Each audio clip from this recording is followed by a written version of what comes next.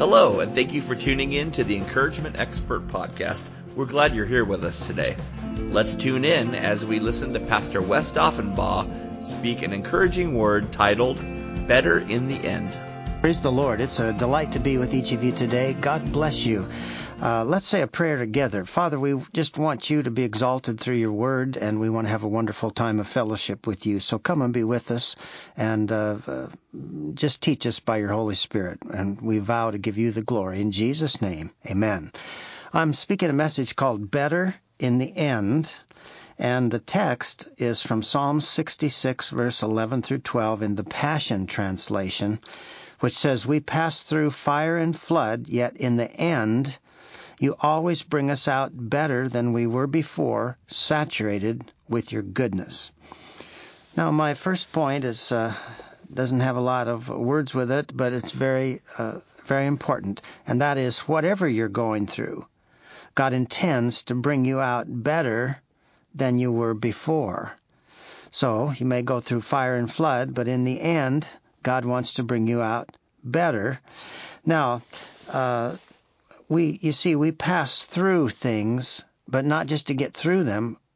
We go through them to get to something. And the getting to is to be more intimate with God, to come out knowing Him, to come out having a greater fellowship with Him. And, of course, He can have all kinds of ways of making it better than before, but nothing is better than having an increased friendship and oneness with Him. Now, my second point is that my biggest problem is not the fire or the flood. External problems are not to be feared because God easily mixes grace with them and turns them into miracles. So we're not supposed to complain about external problems or fear them, but rather we're supposed to say that's a perfectly good problem and then expect God to mix grace with it and turn it into some kind of a miracle. And over the years, God taught me never to waste those kind of things, but to believe that they'll be converted into blessings and miracles.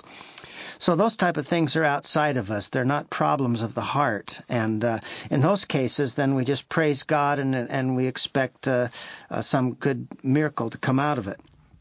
One time when I was a young associate pastor, it was my turn to lock up the church, and I had to go around the building and see if any lights were left on. I went downstairs, found a few lights that were on, shut them off, and had to come up a stairway that had no light switch, and it was pitch black, as if you were in some deep cave underground with no lights. I couldn't see my hand in front of my face, and I was crawling up this stairway, and a spooky thought came to me. What if the devil would jump out in front of you right now? And, I got my Jesus 6 gun, so to speak, ready. I was going to rebuke the devil if he jumped out in front of me. Well, I made it all the way upstairs and didn't see the devil. And so I thought I'd sit down in my office, do a little bit of work. Now, my desk faced, the office of the door from the hallway. So my back was to an outside window. And the spooky thought continued. You've got the light on, but you're all alone. If the devil was to jump into this office right now, there'd be no one here to help you. And just then, some kind of an alley cat walked underneath that window and let out this big meow. And it was just, so scary. I leaped out of that chair. I thought the devil had come around and snuck in behind me, And my heart was beating so fast, and God spoke to me right then and just said, "Wes, if the devil were to appear, he'd be outside of you. You could easily rebuke him in my name. He'd be no problem at all. Never be afraid of the devil if he's outside of you. Only be afraid of the devil if you let him in on the inside, a little bit at a time, then be terrified of the devil." Now, that's a great big foundation stone for a life of faith, because too many times we're afraid of devil on the outside, and we're overlooking completely the little beginnings of devil on the inside. So what we think are our biggest problems are really typically the ones that are outside of ourselves. They're devil on the outside stuff, which is really no big deal. It might be something financial. It could be something physical in your body that's not your attitude or your heart or, and many times it's some person who isn't doing what we think they ought to do. And that could be the big political situations or just some family member. But, my biggest problem is always me. And I think that's true of everybody if we just realize it. Because, the attitudes that can go wrong, our hearts that could get into unbelief or fear or self-pity or self-focus or bitterness, those are usually the big problems. And I want us to remember two great big things now. Number one, God wants to make us just like Jesus. Just like Jesus. And secondly, he wants to unify all the family of God, all the believers, and unify us in a perfect harmony and peace.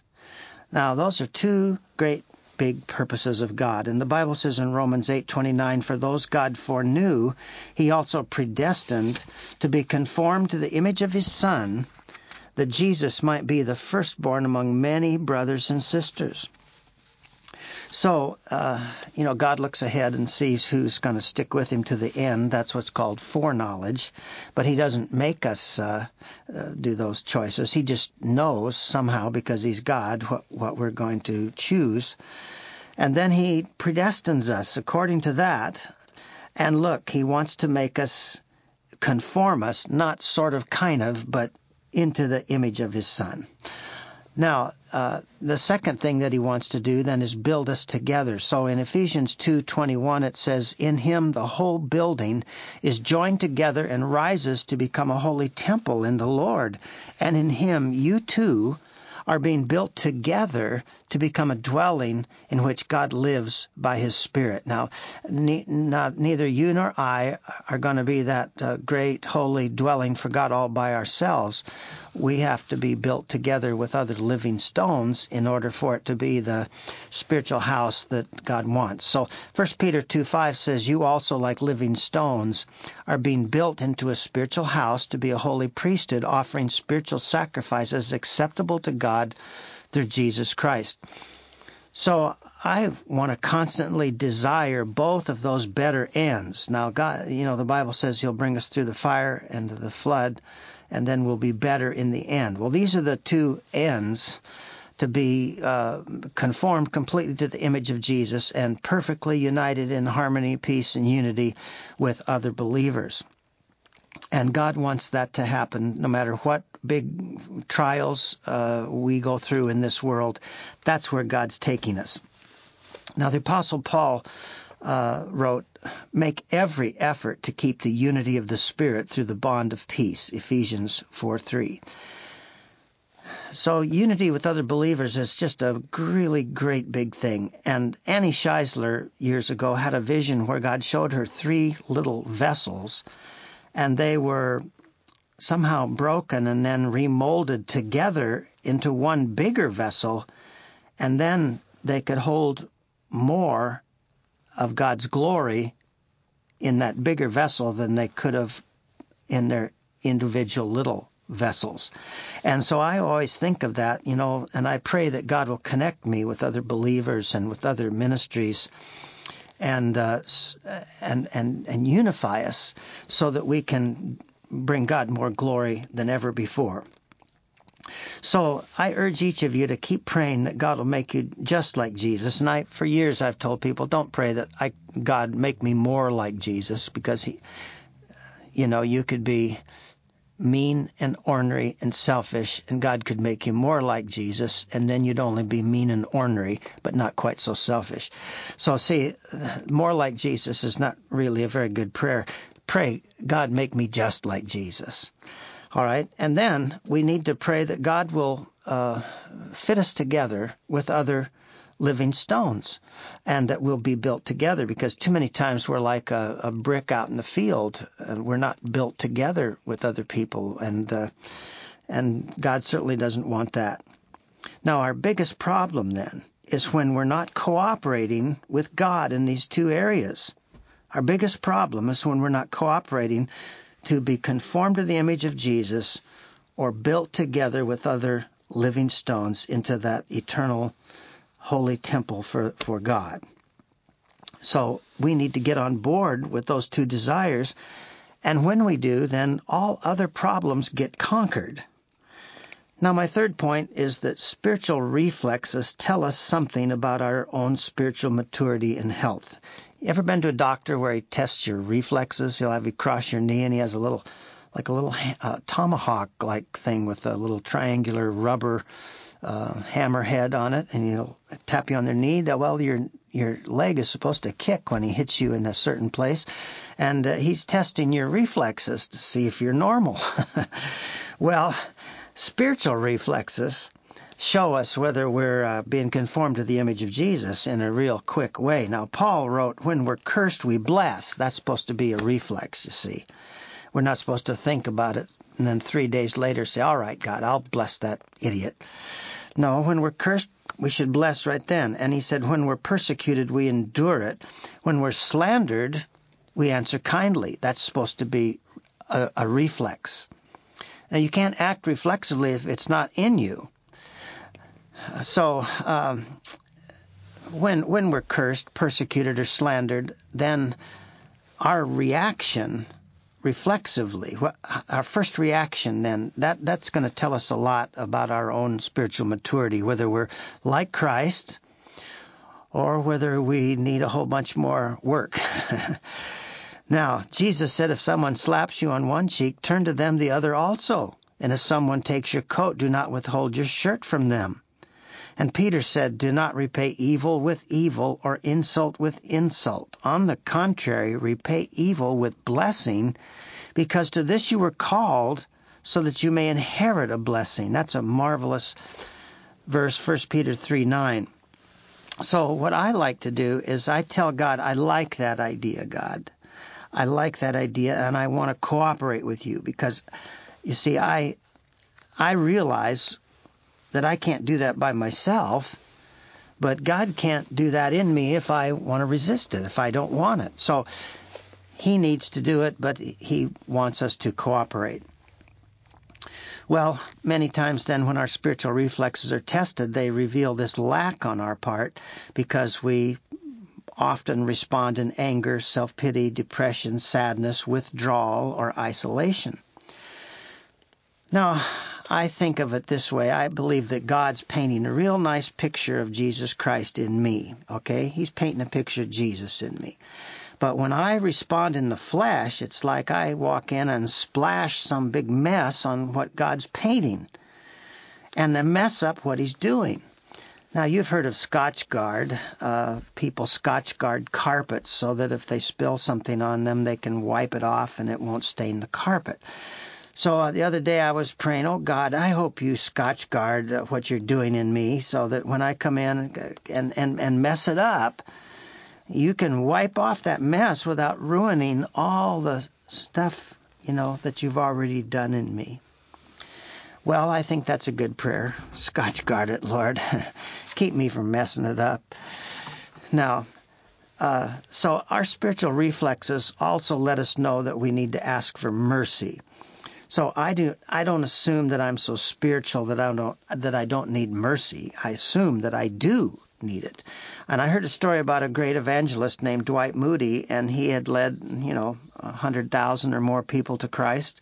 But when he was dying, someone said, oh, Mr. Moody, you're going to receive your great reward. And he said, I'm going to receive mercy.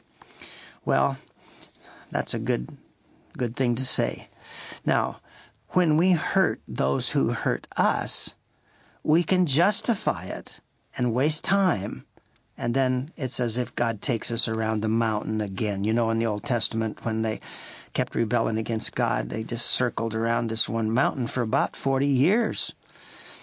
Well, we don't want to do that. Let's ask for mercy and hope that God has Scotchgarded his painting in us so that he can keep working on and in us. Now, if we reject those who reject us, isn't that a common thing to do? But it reveals our lack of Christ-likeness. Years ago when I was pastoring, I had so many people, that would reject me and leave. And for a while, I was about ready to lose my mind. And I'd think I'm a good pastor if they love me. And the Lord taught me, no, you're a good pastor if you love them. If they might love you, they might not love you, but that doesn't determine whether you're good or not. Whether you're a good pastor is how much you love them. And then I'd say to myself, well, they'll never be able to escape my love. I'm a good person because I love them. And that way I could stand the ministry. All right. Now, the Bible says if your enemy is hungry, feed him. If he's thirsty, give him something to drink. In doing this, you'll heap burning coals on his head. And that's the Apostle Paul quoting Proverbs 25:21. Jesus said this, but to you who are listening, I say, love your enemies. Do good to those who hate you. Bless those who curse you. Pray for those who mistreat you. If someone slaps you on one cheek, turn to them the other also. If someone takes your coat, do not withhold your shirt from them. Give to everyone who asks you. And if anyone takes what belongs to you, do not demand it back. Do to others as you would have them do to you. If you love those who love you, what credit is that to you? Even sinners love those who love them. And if you do good to those who are good to you, what credit is that to you? Even sinners do that. And if you lend to those from whom you expect repayment, what credit is that to you? Even sinners lend to sinners, expecting to be repaid in full. But love your enemies, do good to them, and lend to them without expecting to get anything back. Then your reward will be great, and you'll be children of the Most High, because He is kind to the ungrateful and the wicked. Be merciful just as your Father is merciful. So here's the deal. When it comes to mercy, we want to pray, oh God, be merciful to me. I need your mercy. But then we ought to go farther than that, and we should say, Lord, put your mercy in me. I'd like to be merciful to other people. Now, you remember the story Jesus told about some people that were confident of their own righteousness. They were looking down on everybody else. So Jesus told a parable of the two men that went to the temple to pray, and one was a Pharisee, the other was a tax collector, whom the public always thought was cheating, and enriching themselves by overtaxing people. Well, the Pharisee stood by himself and he prayed, God, I thank you that I'm not like other people, robbers, evildoers, adulterers, or even like this tax collector. I fast twice a week and I give a tenth of all I get. But the tax collector stood at a distance, and he would not even look up to heaven, but beat his breast and said, God, have mercy on me, a sinner. And Jesus said, I tell you that this man, rather than the other, went home justified before God. For all those who exalt themselves will be humbled, and those who humble themselves will be exalted. All right, so that's an example of us asking, oh God, be merciful to me. I know that I need your help. I need your forgiveness. I need you to change me. And the Bible says that we should look unto Jesus, the author and finisher of our faith, Hebrews 12:2. So one of my prayers is, Lord, finish me, complete me. You know that some piece of furniture could be unvarnished. It could be put together, glued together right. But eventually it has to have this real good sanding, and then somebody needs to really put that varnish on it and finish it, which takes a lot of skill. Now, we need Jesus to be the finisher of our faith because we just can't do it. But we should want it to be done. And so I like to pray, oh Lord, finish me, complete me. Complete me, Lord. Don't leave me partially like Jesus. Make me all the way like Jesus. And I tell God, if I wish I could present myself perfect to you, Lord, I'd do it for you, but I just can't. So you started it, and I ask you to finish it. Complete me. And I want to cooperate, dear Lord. Well, that's an easy prayer, and everybody could pray that. And so let's do. Now, Jesus said, I am the true vine, and my Father is the vine dresser, or the gardener. And every branch in me that does not bear fruit, he takes away. And every branch that bears fruit, he prunes, that it may bear more fruit. John 15:1 and 2. So he's the one working on us so that we can be even more fruitful. And I tell him, Lord, prune me, make me more fruitful. I like the idea. Jude wrote, to him who is able to keep you from stumbling or falling and present you before his glorious presence without fault and with great joy. to the only God, our Savior, be glory, majesty, power, authority through Jesus Christ our Lord before all ages, now and forevermore. Amen. So I pray, Lord, keep me from falling. And keep me. I want to be kept. Boy, that's one of my favorite prayers. Keep me, Lord. I want to be kept. Now, my fifth point, bring all of your cares, all of your worries, all of your hopes and dreams to Jesus. Bring your whole heart to Jesus. So bring all of your financial problems and lack and fear of the future. Bring all your sicknesses, ailments, and frailties. Bring every single care and concern to Jesus. Now, I collect verses that encourage me to bring it all to Jesus. So I'm going to share some of the ones I've collected. 1 Peter 5:7 says, cast all your anxiety on him because he cares for you. Or cast all your cares is another translation. Cast all your cares on him because he cares for you. In the Amplified, it says, casting the whole of your care, all your anxieties, all your worries, all your concerns, once and for all, on him, for he cares for you affectionately and cares about you watchfully. And then Psalms 55:22 in the Passion Translation says, so here's what I've learned through it all. Leave all your cares and anxieties at the feet of the Lord, and measureless grace will strengthen you. He will watch over his lovers, never letting them slip or be overthrown. Paul wrote in Philippians, do not be anxious about anything, but in everything by prayer and supplication with thanksgiving, let your requests be made known to God, and the peace of God, which surpasses all understanding, will guard your hearts and minds in Christ Jesus. Philippians 4.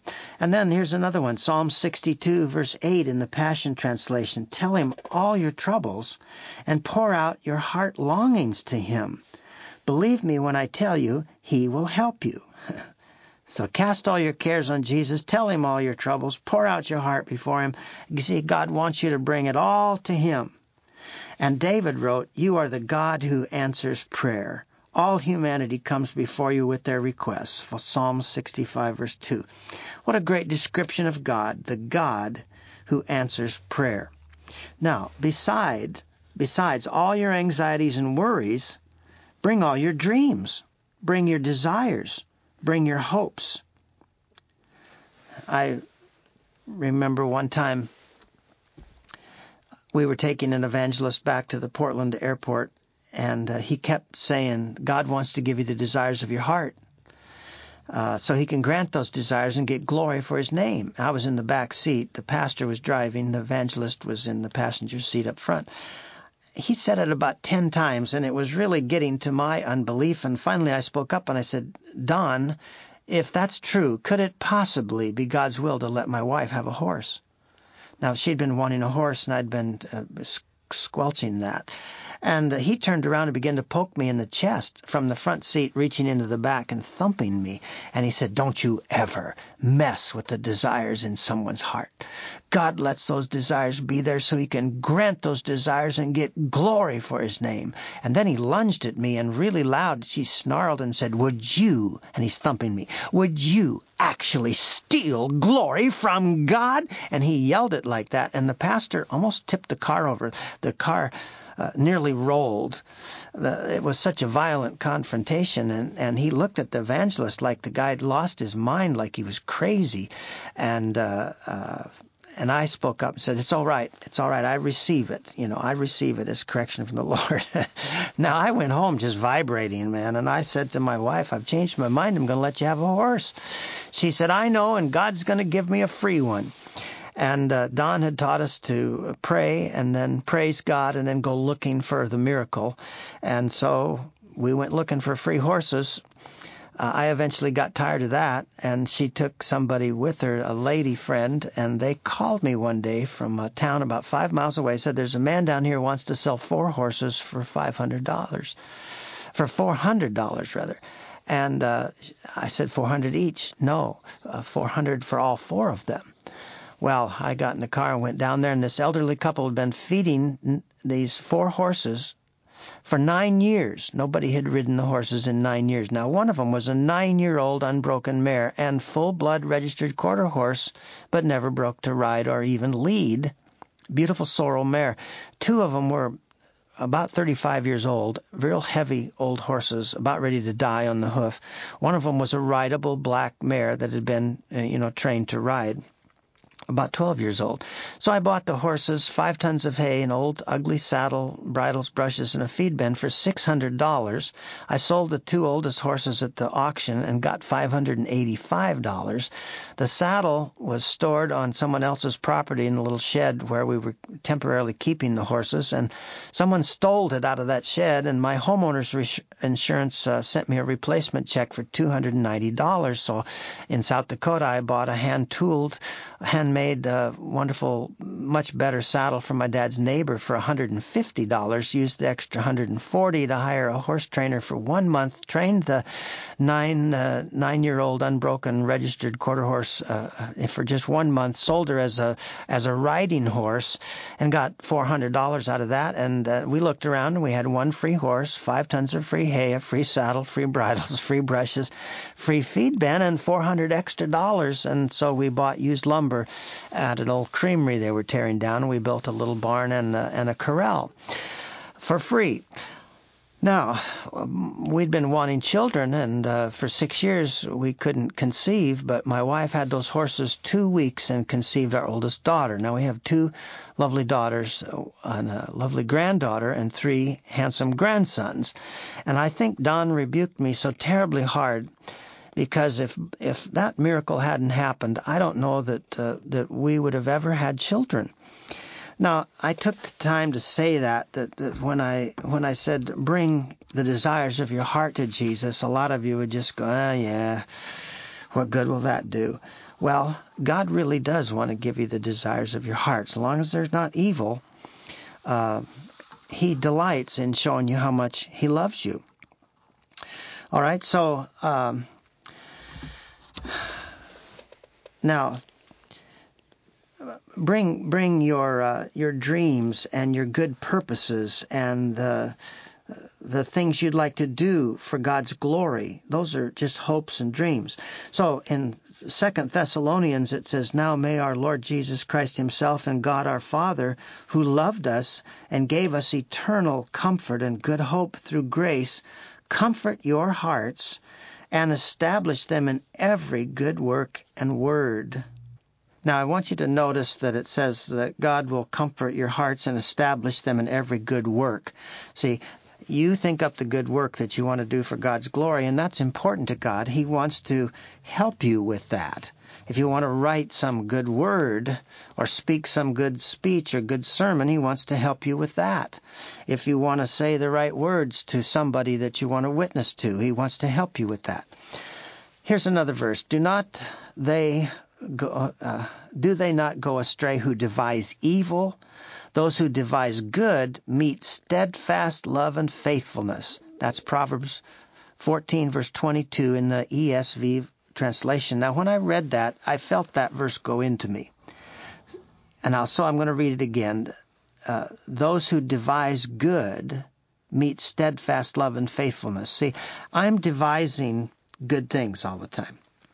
Right now I'm devising a new tract called The Creation Play that's for teens and children. It'll also affect adults, but the characters are mainly young people. An illustrated tract, costs a lot of money to make. Each drawing in full-color ink is about $100. Then you have to have the typeset, and then you have to... and the layout, and then you have to print. And even if we can continue to get the good pricing we had, if you print 15,000 tracts, it would cost at least $1,500. So, I'm devising something that's going to cost probably $2,500, and in order to get them to where I can sell them at printing cost to people. So anytime you start out with no money and you just have a good desire, if you'll devise good things, you're going to meet God's faithfulness face to face. See? So I'm going to continue to devise good things. And Isaiah wrote, the noble make noble plans, and by noble deeds they stand. Isaiah 32:8. So make those noble plans, devise those good things, and bring them to God, because He wants to help you in every good word and work. See, I want to just pause for a minute here. If I told you got to bring all the sin in your heart to Jesus, you'd say, yeah, I know, I got to bring all the sin. Okay. But see, a lot of people are just ignoring bringing Him all their good desires and their and the good that they are devising. Well, bring it all to Jesus. Bring all the bad stuff, but bring all the visions for doing everything good. I'm bringing God my desire to help Hispanics find God. And I have a tract called Best News Ever that's being translated into Spanish right now. Once it's translated, then it has to have the typeset, and then it has to have the printing. So, but I'm devising good. I'll meet faithfulness face to face. Now, my book, 21 Ways to Forgive, that's being typeset and getting the layout and typeset in Spanish right now. It's been translated, and all of that is paid for. And we're beginning to get donations now for the printing, which will cost around $5,000, maybe $5,500 when it's all done. And that'll give us 5,000 copies. And the chaplains in the prison systems are going to go absolutely, they're going to really happy to get such a valuable resource in Spanish. And so are the Hispanic pastors. So I'm bringing this to God, and I'm asking, God to unify me with other people who will pick up on that good purpose. Now, in addition to all these things that we bring to God, we want to bring our heart to Him.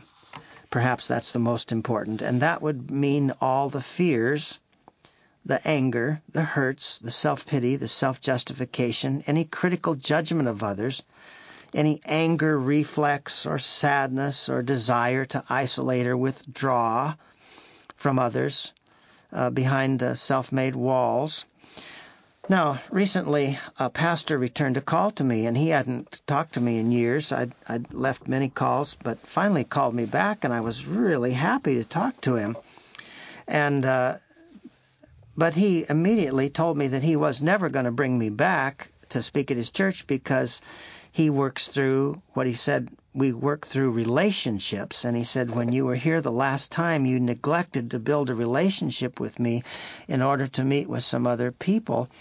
Well, I remember some people that that were very interested in helping me with one of my projects. But he kept saying that it was his perception that I was basically manipulative, secretive, and sneaky. I don't know if he used those exact words, but that was what he was strongly implying. And I told him his perception was, 100% wrong, but he kept insisting on it. So after the phone call, I was just very troubled, and I haven't been bothered like that for a long, long time, for years. And that his words kind of hit between the joints of my armor, so to speak. Now, King David wrote in Psalm 69:20, "Reproach has broken my heart." Well, that was reproach, and it hit me a little bit, and took me a few days to recover. And then, when I recovered, I was able to write him a very, very nice letter, and I sent him a nice gift and told him that I would always pray for him and ask him to always pray for me. And I felt it was worded really good without any words that were, reproachful back to him. But through that, listen to this now, God showed me something about people that talk about working through relationships. And I realized that they're often the very hardest people to have a friendship with, because by definition, a relationship excludes other people. I'll just take a marriage relationship, for an example. that excludes everyone except your husband or wife. And so relationships by definition take a whole lot of time, and they're exclusive. In other words, they exclude everybody that's not in that relationship with all that time. Now, I realize that I do not work my ministry through relationships, but through spiritual friendships, where I bond with others in a faster and more permanent way. And a verse kept coming up in my spirit about being one in spirit and purpose. So I was looking in this translation and that translation, and I finally found it in the New American Standard Bible, which I used to read back in the 1970s, and I wore one of those out before I switched over to a different kind. But evidently I had a verse had stuck in my spirit about being one in spirit and purpose, and I found it in Philippians chapter 2, so I want to read it for you. It's Philippians 2, verse 2 in the NASB translation. Therefore, if there is any encouragement in Christ, if there is any consolation of love, if there is any fellowship of the Spirit, if any affection and compassion, make my joy complete by being of the same mind, maintaining the same love, united in spirit, intent on one purpose.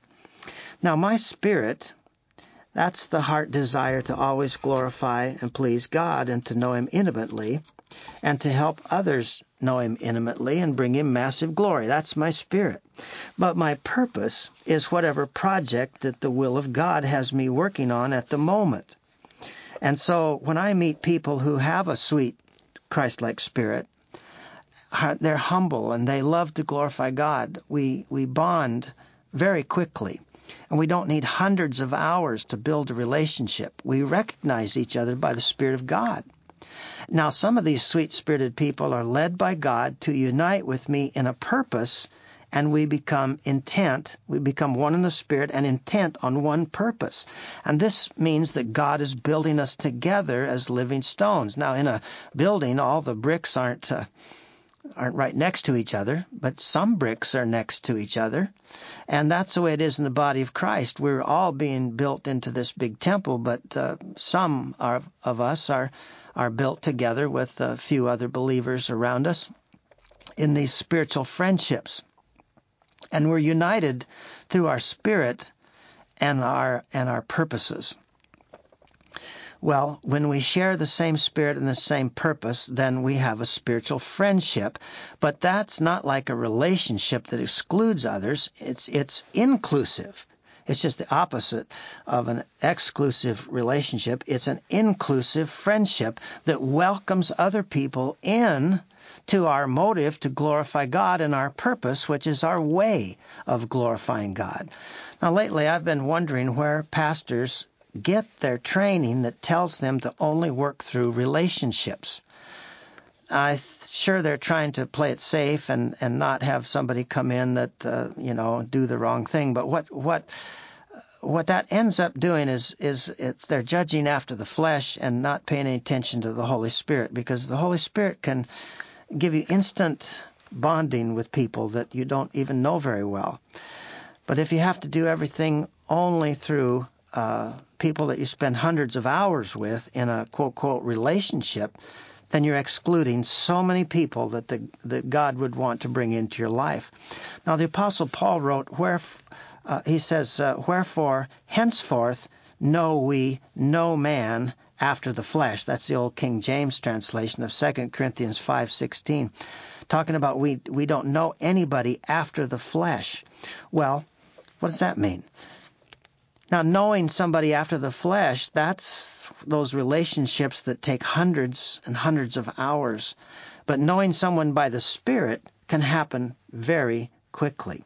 So I can meet a person just once in a fairly brief meeting and be bonded with them forever because we have the same spirit and purpose. So I call those spiritual friendships, see? And I work through spiritual friendships, but you can come into our friendships. We don't have an exclusive little club. Now, I like spiritual friendships for another reason, and that is because they're not based on somebody's position or function in ministry. In other words, I don't have to hobnob with the big influencers trying to climb up a social ladder. I can bond with any humble person who has a sweet spirit and some good purpose, whether mine or theirs. They don't have to be a person of authority for God to build them together with me.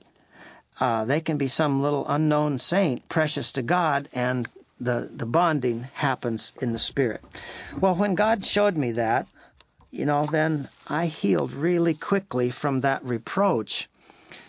And I came out better in the end because I have a much better relationship about working through spiritual friendships with all those of a sweet spirit and who have some wonderful purpose, some way of glorifying God in the earth. Now, I might bond with their purpose or mission and help them, and I want to be open to that. I don't want to just look for people who will bond with whatever purpose I'm working on. They might bond with my purpose or mission and help me, and we might help each other and end up helping each other with two wonderful purposes and complete them, theirs and mine. So I'm not just looking for others to bond with my pet purpose, vision, or project. I've got to be ready to bond with their spiritual purpose or project and sing harmony with them, so to speak. I mean, when I'm in a church service and people are singing, a lot of times I'll try to sing harmony. And that's the way we want to do when somebody else is singing the melody, so to speak. We can harmonize. It may be their purpose, their vision, but we can help them. And that's as if we're singing harmony. Now, all of God's kingdom in heaven is very harmonious. Everybody's getting along wonderfully. There's beautiful unity. So after writing Philippians 2, 1 through 2, that's the verse I quoted where it says, have the same mind and the same spirit and the same purpose. He said, the next verse then says, do nothing from selfishness or empty conceit, but with humility of mind, regard one another as more important than yourselves. Do not merely look out for your own personal interests, but also for the interests of others. Well, yes. So when they have a good purpose, we don't want to just be focused on our own, hoping people will bond with us. We want to say, Lord, do you want me to help them? And be interested in the interests of others. And in this way, we'll make the Apostle Paul's joy complete. You see, he's up there in that great cloud of witnesses watching us run our earthly race. And the people in heaven, Hebrews 12, 1 through 3 talks about that great cloud of witnesses. They're watching us. They're cheering us as we run our race. And we give them joy when we unite, when we're one in spirit and purpose, and we're bonding in eternal friendships, and then we're being built together as living stones who all work together in harmony and are devoid of pretension and self-importance. Now, my seventh point is Jesus said, come buy from me. The risen Christ appeared to the Apostle John, and he gave him a message for the Laodicean church. And the message is this: you say, I am rich, I have acquired wealth, and do not need a thing. But you do not realize that you're wretched, pitiful, poor, blind, and naked. I counsel you to buy from me gold refined in the fire so you can become rich, and white clothes to wear so you can cover your shameful nakedness, and salve to put on your eyes so you can see. Now, if you'll notice the word, he said, I counsel you to buy from me those three things. So one day I was reading the red letter edition of the Bible, and I wanted to just read, all the words of Jesus. So I read from Matthew all the way into Revelation, reading the red letters. But when I came to that, I noticed the word buy for the first time. I'd read the scripture hundreds, if not thousands of times, and never really noticed the word buy. So I said, Lord, how could we buy a white robe of righteousness? That makes it look like you don't know your own theology. And I quoted a few verses about the wages of sin is death, but the gift of God is eternal life. And I quoted several others to make my point. And the Holy Spirit said, turn to Isaiah 55:1. So I turned over there, and it says, come all you who are thirsty, come to the waters. And you who have no money, Come buy and eat. Come buy wine and milk without money and without cost. Well, then the Holy Spirit gave me understanding, something I never realized, that when you buy with money, there is an exchange of equal value. The money is worth the milk is worth the money. You just make an exchange of equal value. Now, when you're buying a car, you hope that there's an equal exchange. You hope that car is worth the money you pay. So when you buy without money, there has to be an exchange, or it couldn't be called buying. But you see, it isn't equal at all. In fact, we exchange our trash for God's treasure. We trade in all of our worthless anger and self-pity, and we receive the treasures of patience and love and spiritual understanding. So God is asking you and me and all of his people, have you no trash to trade in? Now, sometimes we're so, we kind of think we're pretty spiritual, you know. Not that we're prideful, but we just get to thinking, I don't have any spiritual problem much. I'm pretty right with God. But the Lord is saying, are you sure you don't have some trash there to trade in? How about if we traded in our judgment of others, our critical attitudes? Then we could receive that eye salve that he's talking about to put on our eyes so we could see. And we'd probably see where we need to say we're sorry, and we'd see more quickly what we did that was wrong. I remember one time a pastor, I was holding a meeting in a little town, and I believe it was in Indiana. But he said anyway that he hadn't seen his son in 2 years. I said, where does your son live? He said, he lives right here in this little town. I said, well, what happened? Well, he said, my son was going through a divorce, and he was staying in my home at the time, and the day that his divorce was final was a Sunday, and he was in the church. And I said from the pulpit, divorce is so painful. And he got up in anger, and he left the church, and he hasn't spoken to me since. And I have nothing to apologize for because I didn't do anything wrong. All I said was divorce is very painful, and it is. So I have nothing to apologize for. And I said, well, on the day of that divorce, you know, your son was in a lot of pain. And by saying that, you drew the attention of the congregation to him, and you made him very uncomfortable. So what you did was inconsiderate. I mean, you said the truth, but it was still inconsiderate. It would have been better if you hadn't said anything. So you could ask his forgiveness for being inconsiderate. Now, the pastor took that, and he went right home, called his son, apologized for being inconsiderate, and the son drove over immediately, and they hugged, and they were reconciled. Now, that's, you see, he needed some eye salve. He couldn't see what he did wrong. So that's a great story about how him and his son got together. But the point is, do we need eye salve? Are we like that pastor saying, I don't have anything to apologize for. I didn't do anything wrong. Well, maybe we have more to trade in, more trash than we realize. And the point is, God wants us to bring it all. Bring it all. Every worry, every fear, every hope, every desire, every good purpose, and then the trash. He especially wants that. All right, why? Because he wants to give us eye salve in exchange, and he wants to give us a white robe of righteousness in exchange. Hallelujah. Well, and he wants to give us the true riches, the gold refined in the fire, so we can become really rich. Well, when we bring it all to Jesus, he's going to sort through it. He's going to process it. He's going to do his wonderful work of answering prayer, and he's going to change us so that in the end, we come through the fire and the flood or whatever we were going through, and we get to a better place in him. We're better in the end. You know, Jesus said that any good teacher brings forth new treasures in old. So I do that in every sermon. I have new stuff, and then I have a few old stories.